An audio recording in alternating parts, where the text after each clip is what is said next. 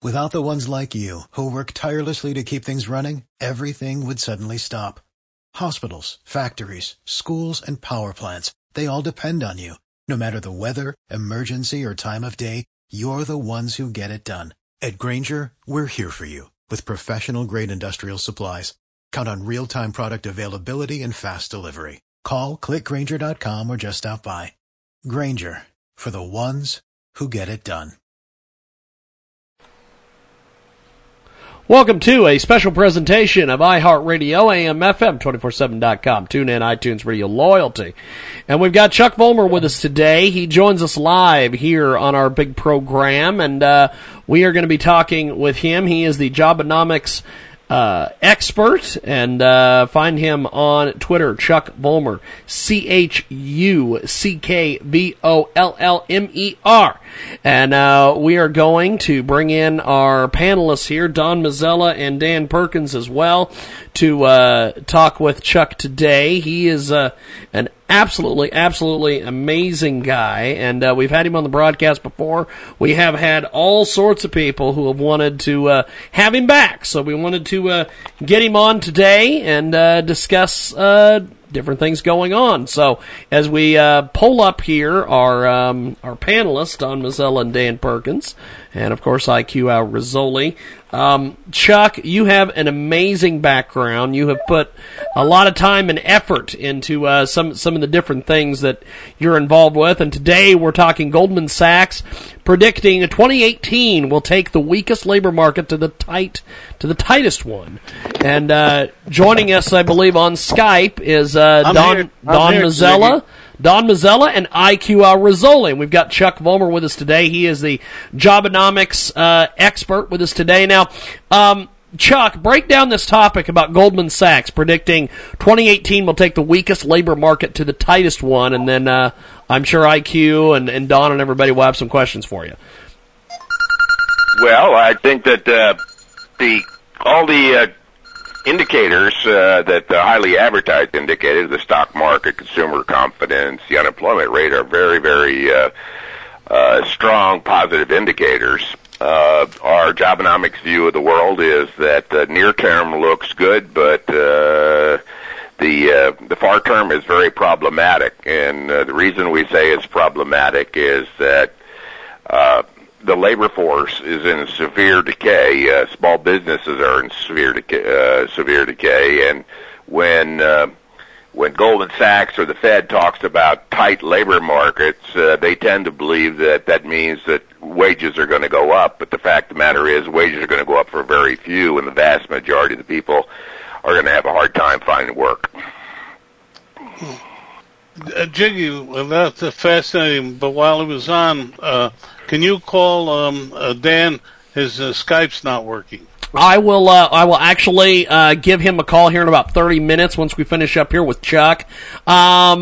Chuck Vollmer with us today. He's a Jobonamics expert. He is fantastic. And the New York-based investment banking and securities firm raised its growth outlook for 2018 2.5% and lowered its forecast from unemployment to 3.7% by the end of 2018, said Goldman chief economics expert, co-author of the note, which was released by email late Friday. And Don, what do you make of all this? We've got the Jobonamics expert with us today, Chuck Vollmer. I know you got some questions for him.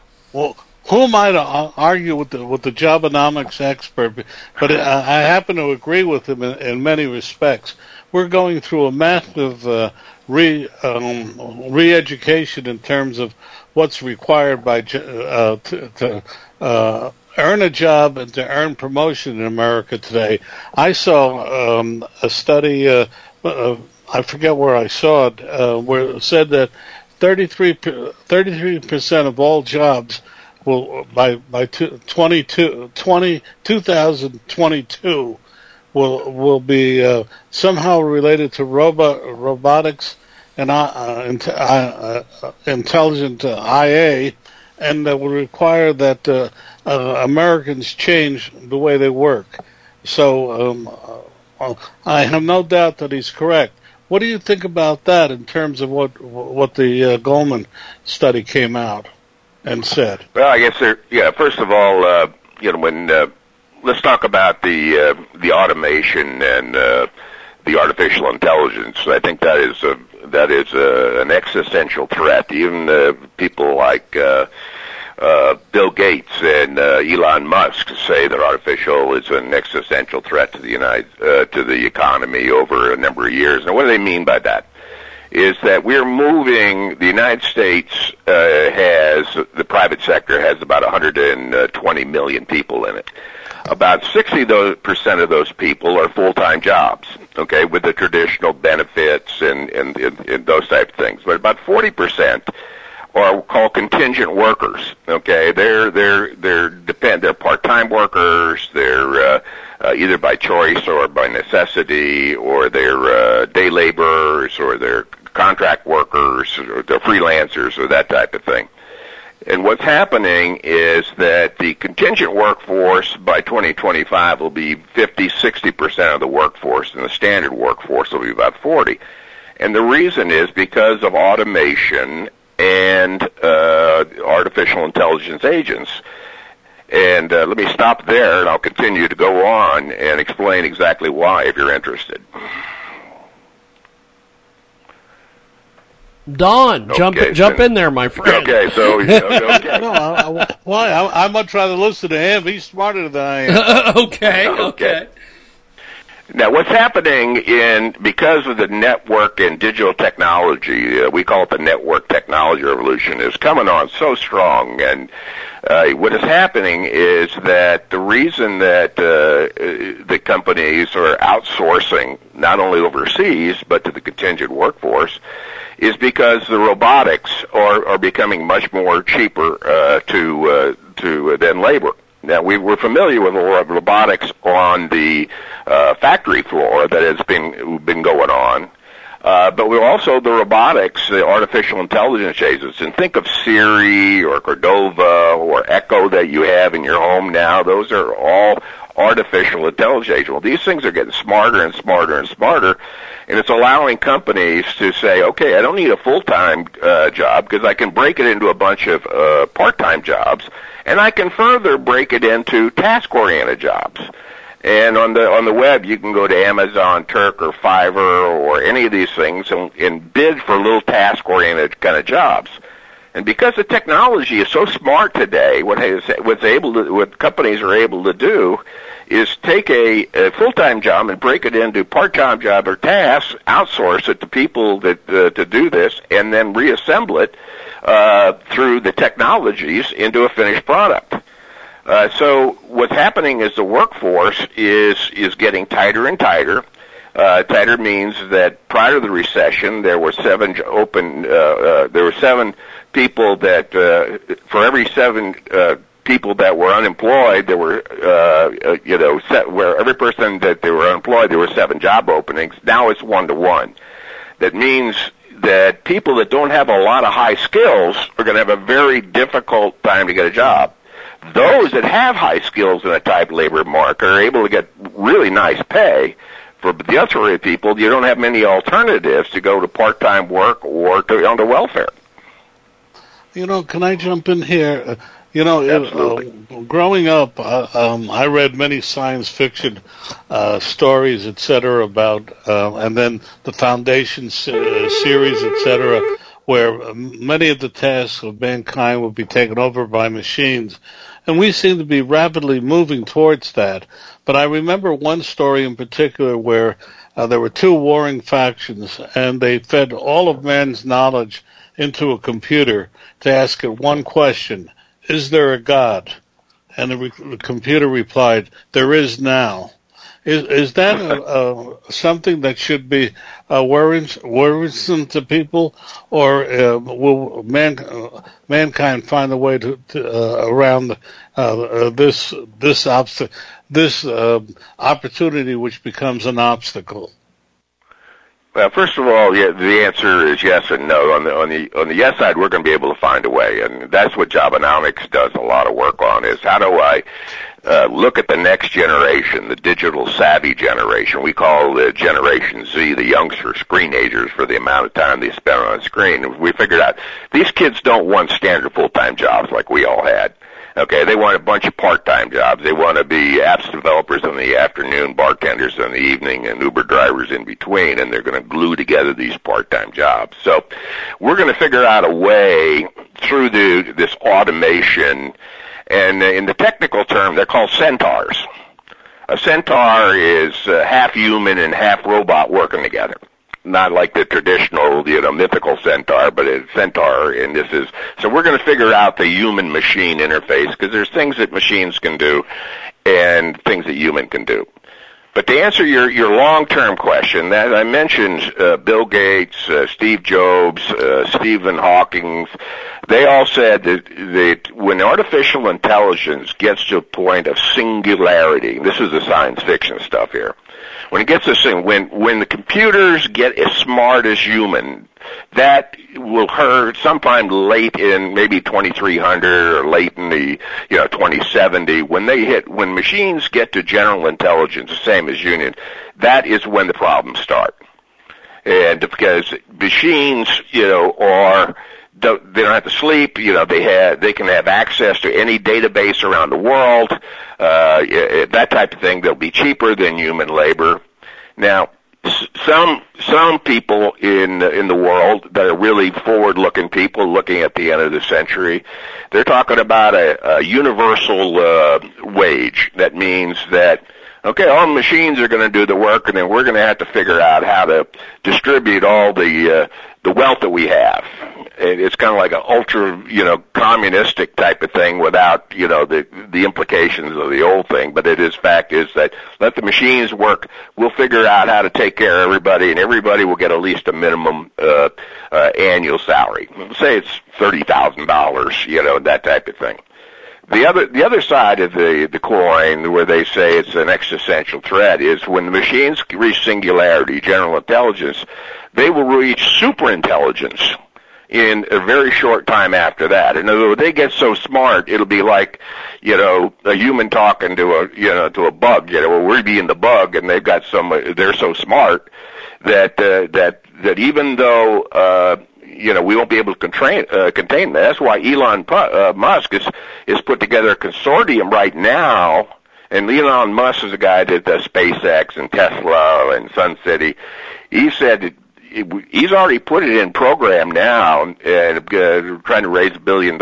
Is how do we control these robots and these artificial intelligence agents, and make it so that they're not hack-proof or they can't take over the world. So this is way downstream. This is 2030 stuff. Not 2030, but 2300 level kind of discussion. But nearer term, this whole issue of automation and outsourcing to the contingent workforce is a real near-term problem. And President Trump's goal of creating 25 million new jobs over the next 10 years is absolutely necessary, but he's not going to do it by manufacturing that is turning increasingly to automation and robotics to replace workers. Jiggy, could I ask another question? Yeah, jump in there, my friend. Well, it's a fascinating subject that I've looked at for a while, but America has been based on the fact that it can absorb immigrants because there are always more than enough jobs for the new immigrants, often the lowest rung jobs, but always the new jobs. This has fantastic implications for the immigrants. IQ's on here, and I'm sure he wants to jump in here and talk about how these various immigrant groups are coalescing around communities and, in effect, working for each other. But there's not enough jobs going around to absorb them, and they're going to make them disaffected. What do you say to that? Well, I tend to be pro-legal immigration, and for the reasons that, for a number of reasons. Number one is that we got to deal with the issue. 2011 was the first year in the United States where minority births and immigrant births, were greater than white births, and by 2050. in this first half of this century, 63% of all the population gains are going to be by Hispanics. So when you start looking at immigrant and sons of immigrants, legal immigrants, and sons and daughters of legal immigrants, we have to deal with that issue from a jobs. Now, the good news is immigrants and sons of immigrants are much more entrepreneurial. They're the ones starting new business at a much higher rate than the white community does, because the white community, generally speaking, and this is generally speaking, tend to be programmed into traditional old type of businesses. You know, we've got the immigrants come in, and again, legal immigrations and such. And for example, Elon Musk is an immigrant. Okay, he was born in South Africa, and he went to Canada before he became American citizen. You know, half of the Fortune 500 companies are started by sons of immigrants. So what we need to do is capture that talent. Okay, and that's why I'm in favor of what the president is doing on a merits-based immigration system.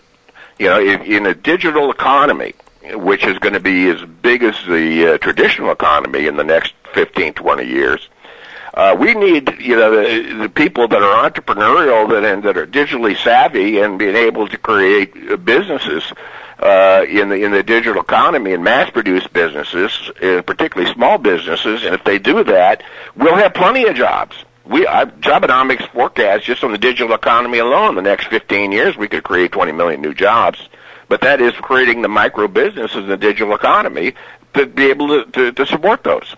Now, where we can get the talent, I mean, Canada has got an open system right now, merits-based.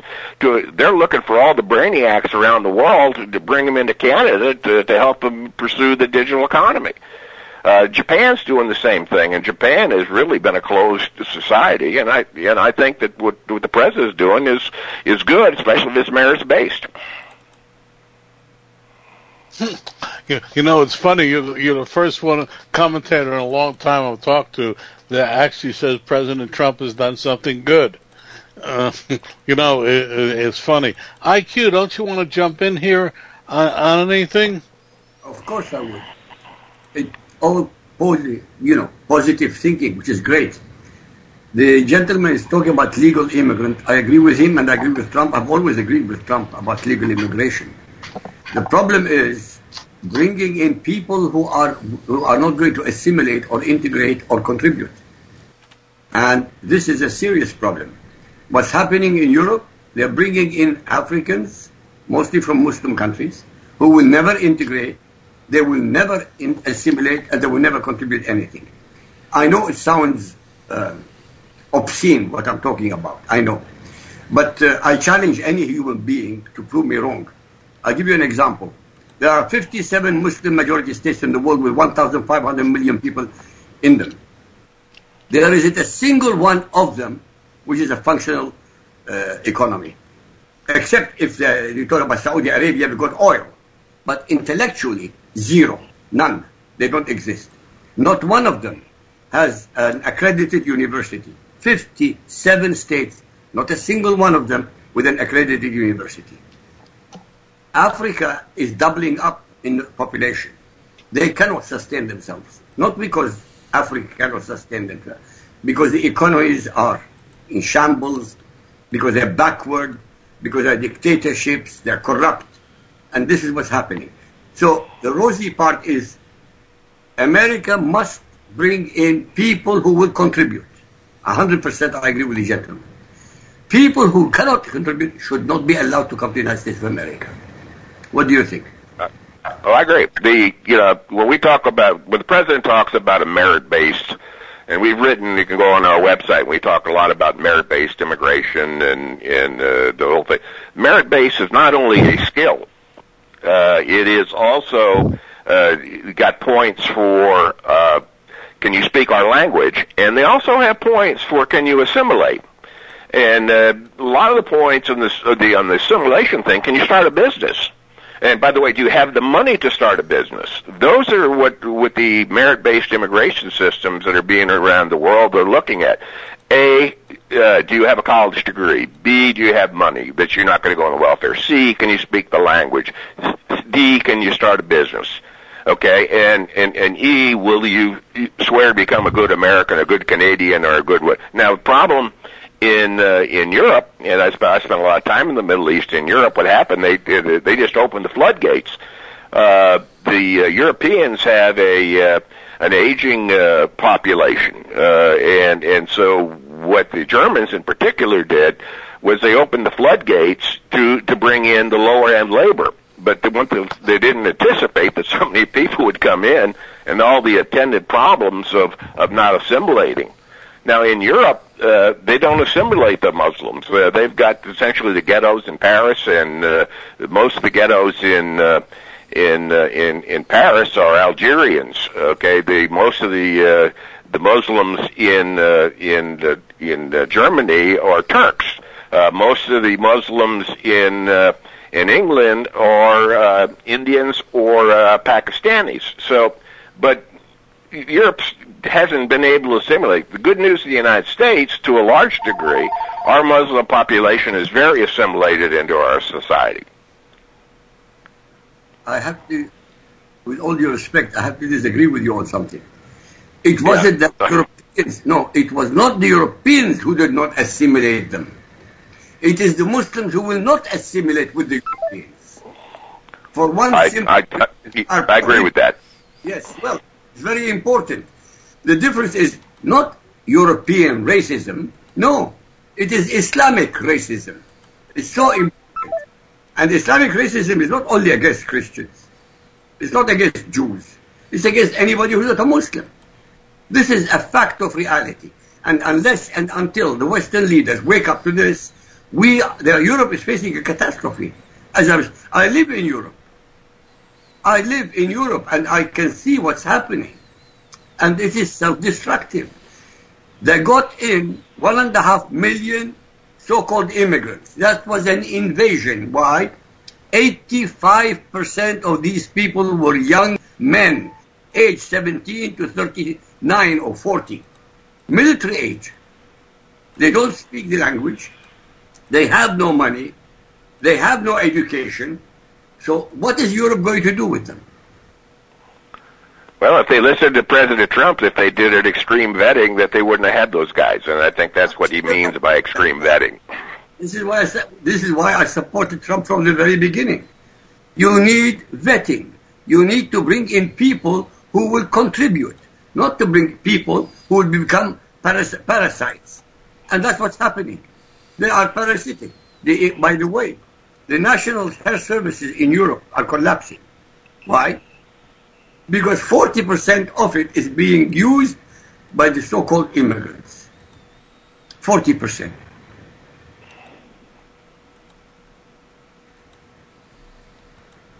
We've got a great guest with us today. Chuck Vollmer joins us here in our broadcast. We have a little bit of time here with Chuck before we got to let him go today. IQ.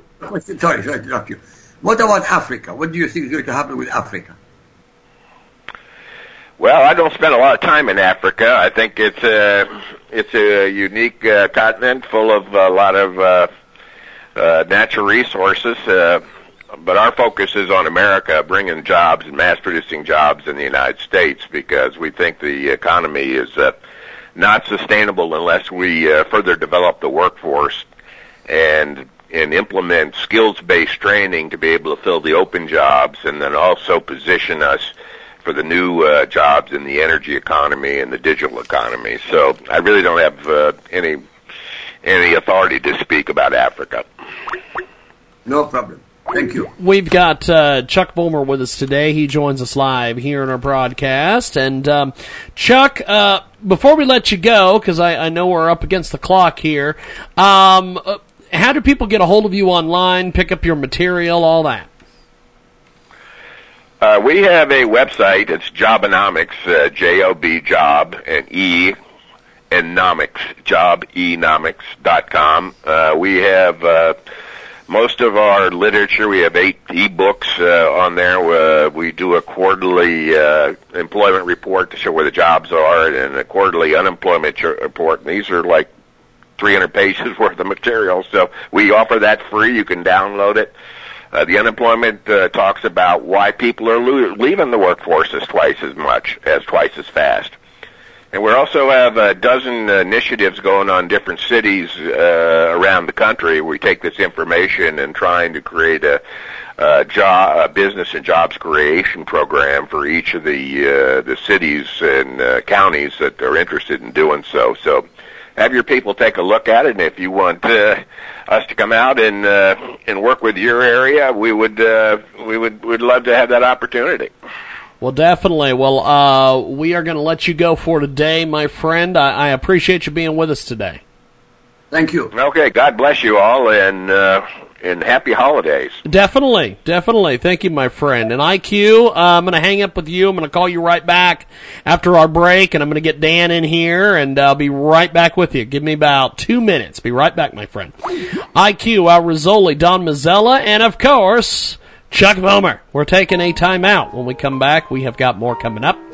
It is the holiday time. And I'm Joe London. Actually, I'm not Joe London.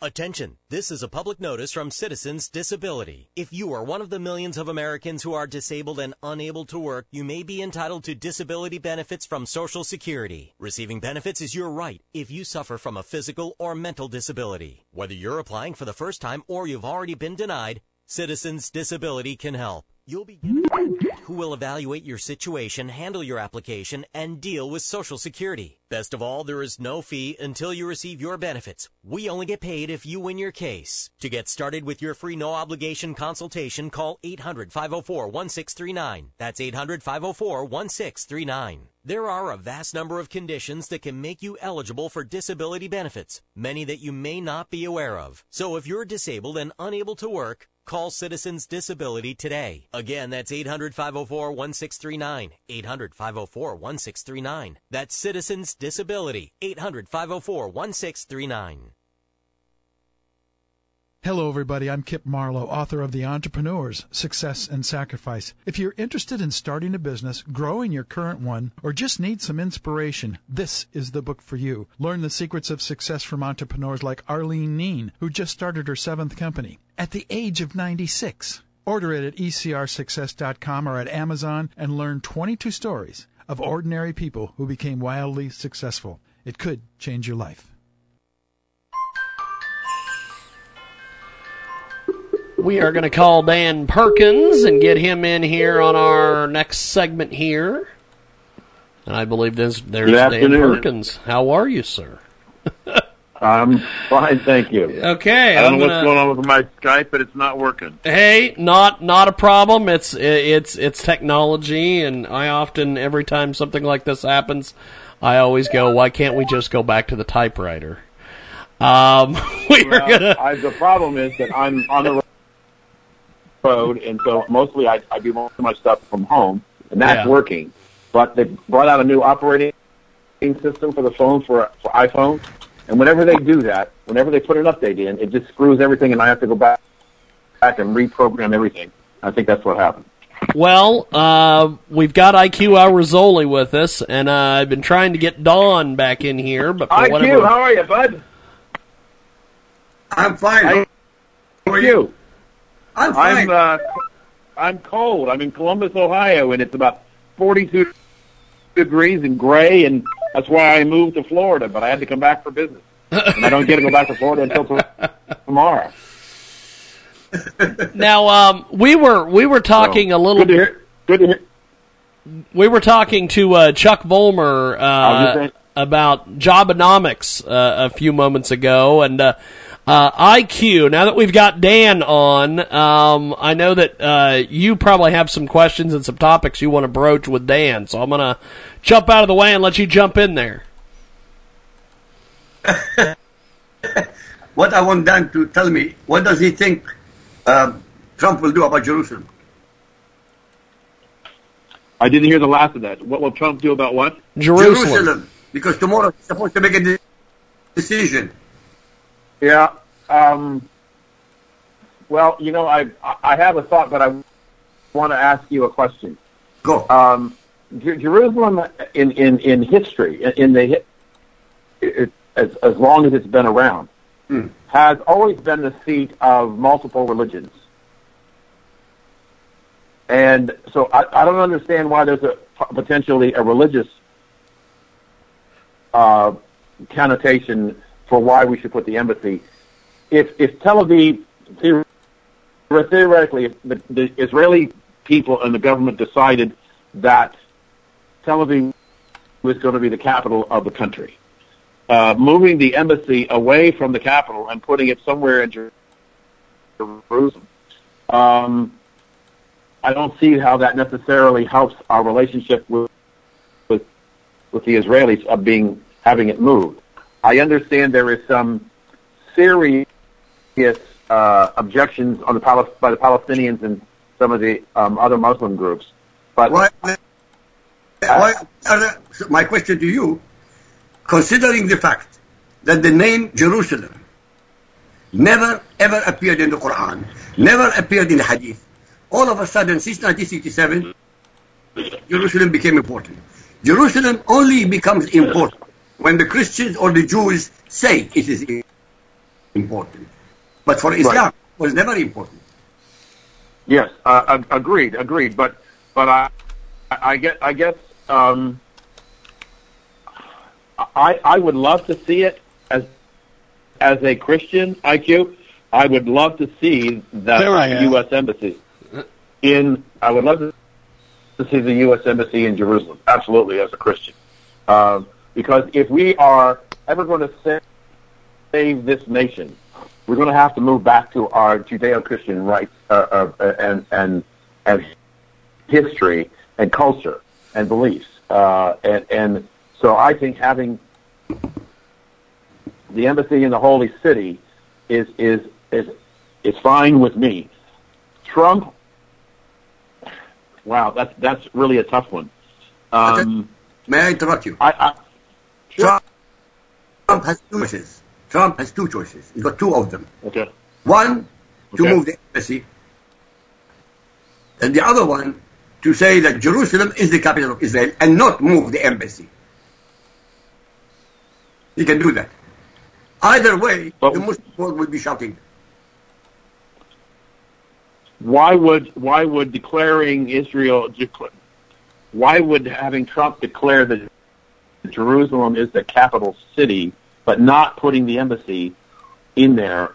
What would be the outcome of the rationale of why Trump would do that? I'll tell you why. Because every article of the United Nations now coming up, this completely separates the Jews and the Christians from Jerusalem and associates Jerusalem only with the Muslims.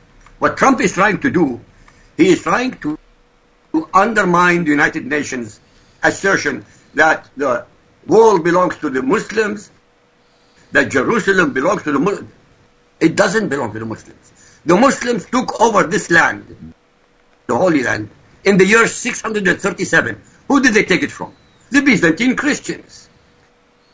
And after they took it, they subjugated the Jews and the Christians under the Charter of Omar, the most humiliating charter ever conceived by a human mind. So what are we discussing? I agree that moving the embassy is a political point or a political statement. But Jerusalem is the capital of Israel. Has always been the capital of Israel. Only the Muslims keep saying it is not the capital of Israel. Only the Muslims. Right. See, I won't argue that logic at all. I would suggest to you, IQ, that from what I can gather in talking to people, the movement that the UN did last year, in the last month of the Obama administration, and their censure of Israel, from what I hear, that really kicked off Mr. Trump. And so I don't think the man has any love for the United Nations at all. I don't think he trusts them. And I think that action, which I thought was reprehensible on the part of the UN, and in essence of Obama supporting that censure of Israel. I think it's one of those things that's a splinter in Mr. Trump's hand that he would like to get rid of, and I think one way to get rid of that is, in fact, to decide to move the embassy to the Holy City. But as you're right, it's always been the capital. It's been the seat, Jerusalem of the Jewish faith. But he just might want to move the embassy just to piss off a bunch of people that he doesn't like. Not only that's what I'm saying to you. He will not move the embassy. He will delay 6 months. But what is pissing off the Muslims, not the embassy. The fact that he is suggesting that he is going to say that Jerusalem is the capital of Israel. That's what's pissing them off, not the embassy, by the way. All of them. Can I jump in here and I give you another reason why he's doing it? Yeah. It's very popular among fundamental Christians. They in a survey. I know how Dan feels about the survey, but in a survey done by of all people, the New York Times, and buried in the back page, it found that 78% of fundamental Christians believe that Israel should have its capital in Jerusalem. That is a high number. And, what I love about Trump is everybody looks to the right while he does things to the left. And one of the things he's been doing very solidly is lining up his support amongst the fundamental Christians in the United States. If you did a survey as the Republican Party has done of the fundamental Christians, you will discover that he's got a plus 50% favorable rating, if not into the 60s, and it's going to prove out in next week in the Alabama election, where I think the Democrats are going to be in for a surprise. Did you notice the White House this year, Christmas? I have never seen the White House more Christmassy at this time, ever. No, I mean it, honestly. It was the most beautiful display of Christian fundamentalism that I have ever seen in the White House, literally. Well, IQ, one of the things about that, about the Christmas decorations, I have not been able to find the last time what presidency had an actual nativity scene in the White House. Nobody. Trump has it. Yes. No, I can tell you. The first Bush. But he believes it. He believes what he's doing. He believes in the Judeo-Christian. Yes. It's not an act. It's not trying to be clever. No. He really believes it. And he always said, Merry Christmas. 8 years later. Under Obama, we never heard high holidays, you son of a bitch. High holidays? Why high holidays? Because we were trying to be politically correct. Well, I don't care to be politically correct. I'm incorrect. But you do also see, on the subject you were talking about, the United States withdrew from the refugee committee yesterday. Yes. The United Nations is a gangster nation. They're gangsters. 28% of the United Nations is Islamic. 28%. And the other 28% I bought by the Arabs with money. That's what happened. So you get 56% majority every single time. And the Europeans collude with the Muslims against America. Europeans, by the way. The Western ones, not the Eastern. I wouldn't use the word collude. I believe are intimidated. Their collusion indicates that something that they have a purpose. Their purpose is they're scared to death of the Muslims, and they're doing whatever they can to try and placate them. Dan, you can't placate the Muslims because the longer you can't like placating Hitler. They placated Hitler until he started World War II. You cannot placate terrorist. Oh, I understand that. I'm just saying that they're trying to. They're trying to. They're going to fail. Hey, fellas, I don't want to interrupt you, but the most important comment about President Trump just came across my desk. It's from Senator Bernie Sanders, talking about he's extremely concerned by reports that President Trump plans to recognize Jerusalem as the capital of the state of Israel. You see, exactly what I was saying. That's exactly what I was saying. Yeah. Mm-hmm. He is concerned. He's a piece of garbage. He is concerned. Why is he concerned? He's an American. Why is he concerned? He's worried about the Muslims. He's a Jewish American. No, there are very few Jewish Americans. He's not a Jew. His father might have been Jewish. His mother might have been Jewish. But he's as Jewish as a Catholic is the Catholic when he doesn't go to the church and take the Eucharist. Yeah. No, these people. I would raise. I'm just going to say a tiny bit of devil's advocate. Okay, just a tiny bit. Yeah. Okay. Is it appropriate? For example, what if Mr. Trump said, I don't think I want the capital of England to be London. I think it ought to be Edinburgh, Scotland. Yeah, Manchester. Why London? Why not Manchester, the capital of England? But my point is, should a foreign government have the right to declare where a country should have its capital? Of course not. Never happened before in history. It's the first time, and it's only by the Muslims. But what you're saying is that what Don is saying, that Sanders is concerned that Trump will declare that Jerusalem is the capital of Israel.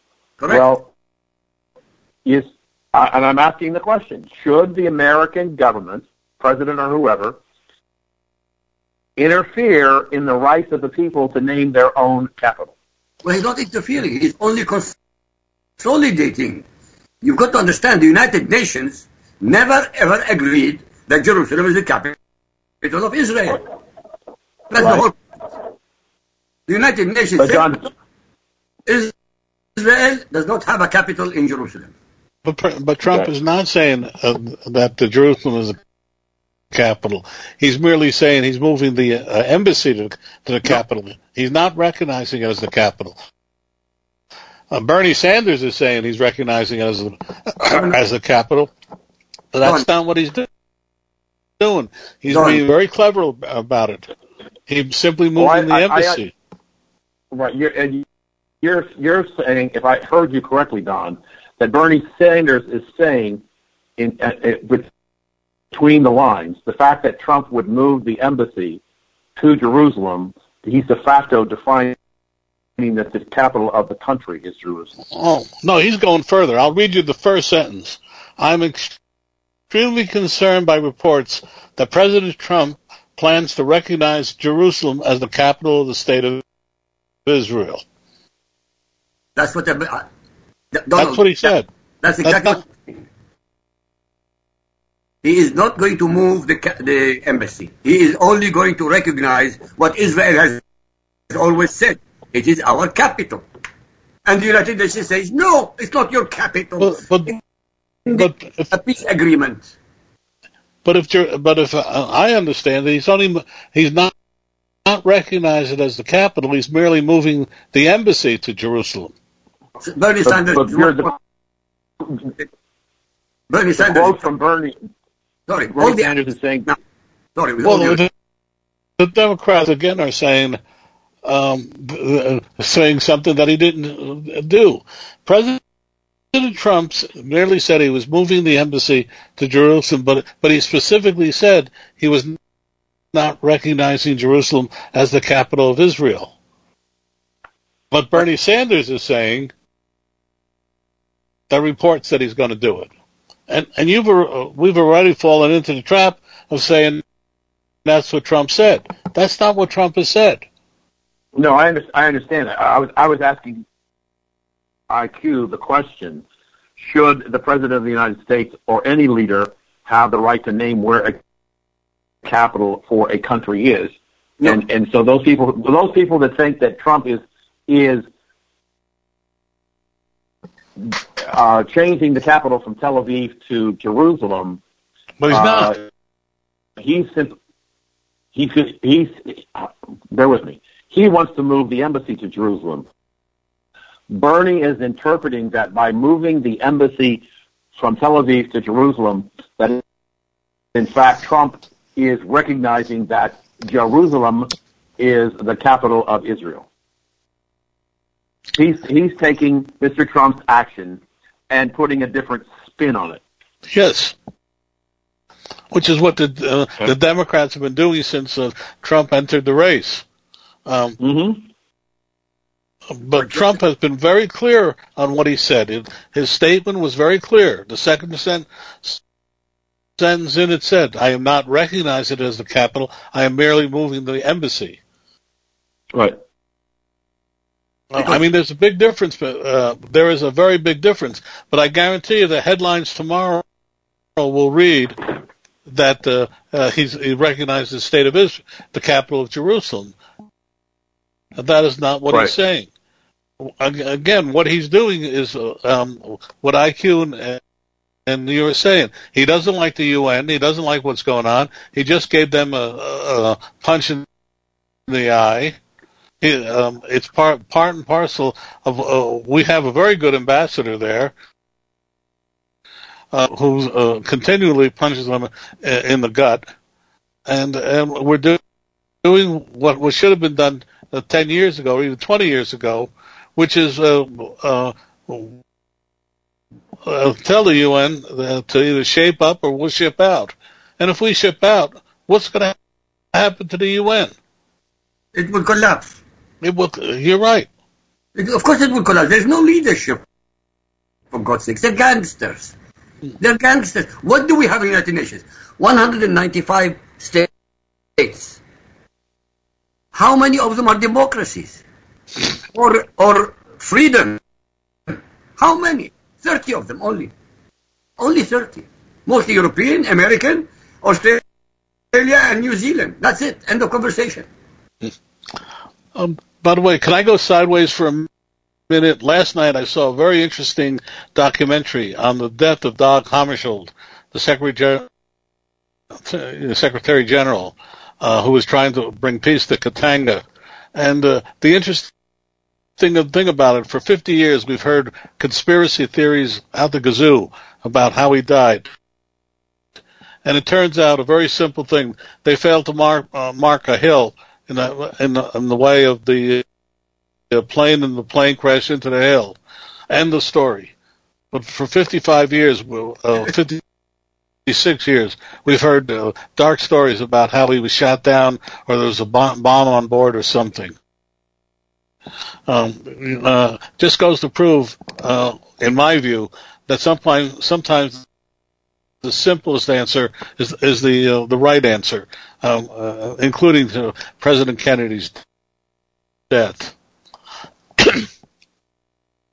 Boy, that stopped conversation.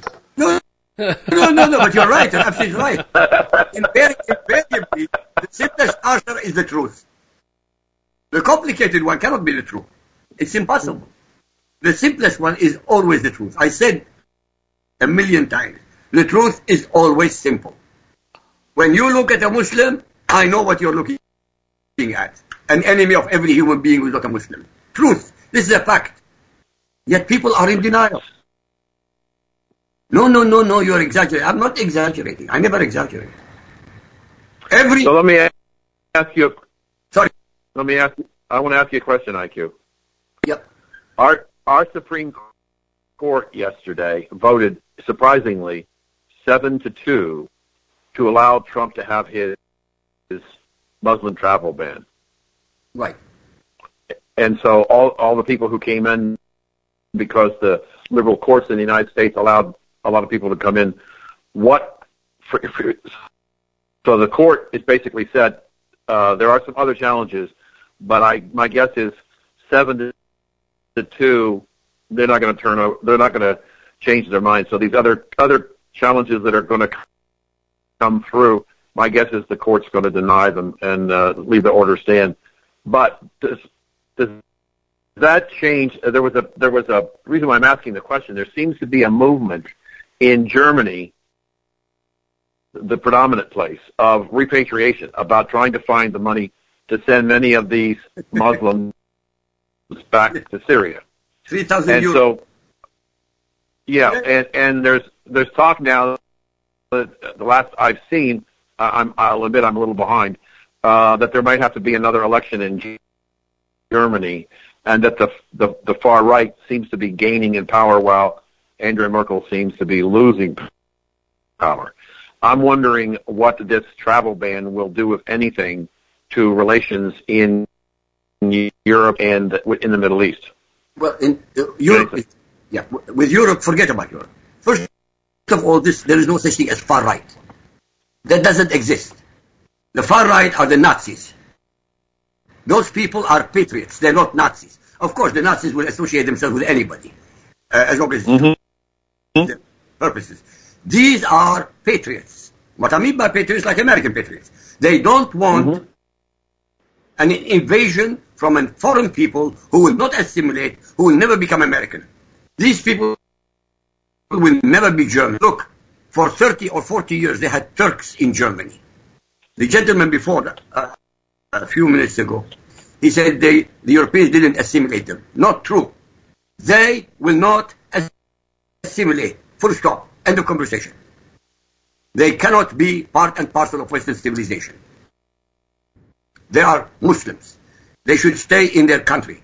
Now, it will cost 3,000 to 4,000 euros each to return them back to Syria. Can you believe that? We're talking about $1 million. You're talking about billions of euros now. Billions of euros. And in the meantime, by the way, in Canada, they're allowing ISIS people to come back. In Germany, are allowing them to come back. And in England, they're allowing them to come back. Tell me where the logic is. What kind of rulers we have? They are mass murderers. I'm not kidding with you. As far as I'm concerned, if a single English person gets killed by a terrorist, I should hold Theresa May culpable of murder.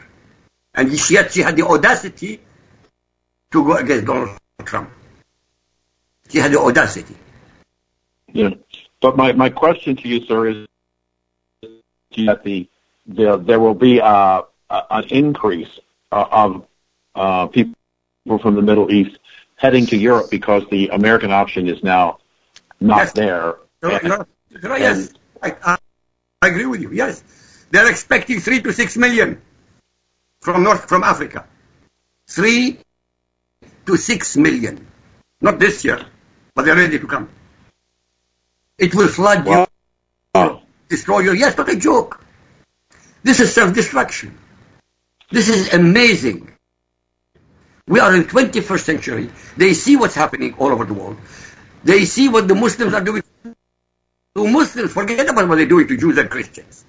They are mass killing Muslims. In Somalia, 500 people got killed. In Somalia, in one act, 515 people. In Egypt, 315 people. I mean, we don't talk about peanut numbers. And these are Muslims against... Sorry. Let me ask you... And then, can I interrupt? Because I want to just hit one more subject. I know we have little time. But Kate Schneidy, the young lady that was killed by the deported person, and he got off with a light sentence. What's your comment on that? He should have been executed. And the judge, whoever it was, I don't know what kind of people who go to your courts. I don't know what kind of Americans go to your courts. How could they let him go? He murdered a young woman. He is convicted 5 or 6 times, and they let him go. And I mean, really, he's not going to go out. Obviously not. He's going to spend the rest of his life in prison. But they give him a light sentence. Why? I don't get it. I honestly don't. I can't answer what the mind, but this is amazing what happened. It is beneath control. He was not convicted of first-degree murder or manslaughter. The only thing he was convicted for of having an illegal weapon, and or having a weapon illegally because it violated his quote parole. But there are some people who are working very hard to try and get that sentence overturned and let him go again. Really? I don't. Oh yes, absolutely. And the arrogance of one of the attorneys who was criticizing the Attorney General and the President of the United States, and that they should pay attention to this verdict because illegals do have rights. And I just thought it was just the height of arrogance of the defense attorney to chastise the Attorney General and the President of the United States on their rhetoric about what was going on, and they suggested that they may want to reconsider their reactions to this adjudication in their tweeting or commentary. And I just thought it was just amazing that we have a judicial system in California that doesn't look anything like many other parts of the country. I mean, all of these challenges to Trump were all taken in liberal courts in the West, and they were all eventually overturned. And it just seems to me to be an atrocious waste of money and resources going through this process to have some flunky judge in Seattle, Washington, decide he can decide foreign policy better than the President of the United States, so he's going to stop illegal immigration or the reduction of people coming into the country. And you know, I guess my take, Don, is that I'm concerned that in many cases around the country, the rule of law no longer exists. That's a fact, by the way. It's a fact. At the universities, there is no rule. At the universities, I mean, the level of universities, you have no rule of law. If somebody is a conservative, they hound him out of. They won't even listen to him. They call him Nazi, Islamophobe, bigoted, racist. You have intolerance by the left, which is fascistic, which is brown shirt. Absolutely. And they are the ones... Sorry, go on. Go ahead. No, you finish. Well, but they are the ones who call the other side fascists. Right. I'm going to change the subject real quick. I want to ask Don a question since he's the reporter and he's got more experience than all of us put together. What's going to happen with the Mueller investigation? It's going to peter out. It's going to peter out. It's very interesting. He's going to try to go up the chain of command, but it's eventually going to peter out because there's just too. We all are aware how his chief investigator was not only involved with the Hillary investigation, but wrote emails to his paramour, antitrust. There is so much going on in Washington, and Mueller is rapidly losing credibility. Again, he had very slim stuff to go on in the beginning. They were hoping to use this Russian dossier, which has proven to be how do I call it? A flaming mistake, which is going to come back, bite the Democratic, the National Committee, and everybody else.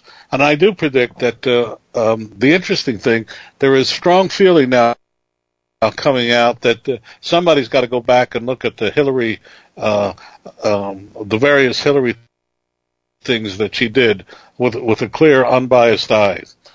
So I really think it will peter out by the middle of next year when the Democrats realize that they're going to lose the midterm elections, not gain, but actually lose in the midterm elections. You're going to see a lot of things changing.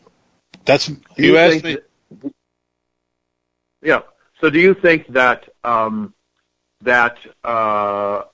Trump will fire Mueller? No. Or let him melt? No. He won't fire him. Okay. No. Judy was boring. Hello. Then Judy discovered ChumbaCasino.com. It's my little escape. Now Judy's the life of the party. Oh, baby, mama's bringing home the bacon. Whoa, take it easy, Judy. The Chumba life is for everybody. So go to ChumbaCasino.com and play over 100 casino-style games. Join today and play for free for your chance to redeem some serious prizes. ChumbaCasino.com. No purchase necessary. Void where prohibited by law. 18+ terms and conditions apply. See website for details.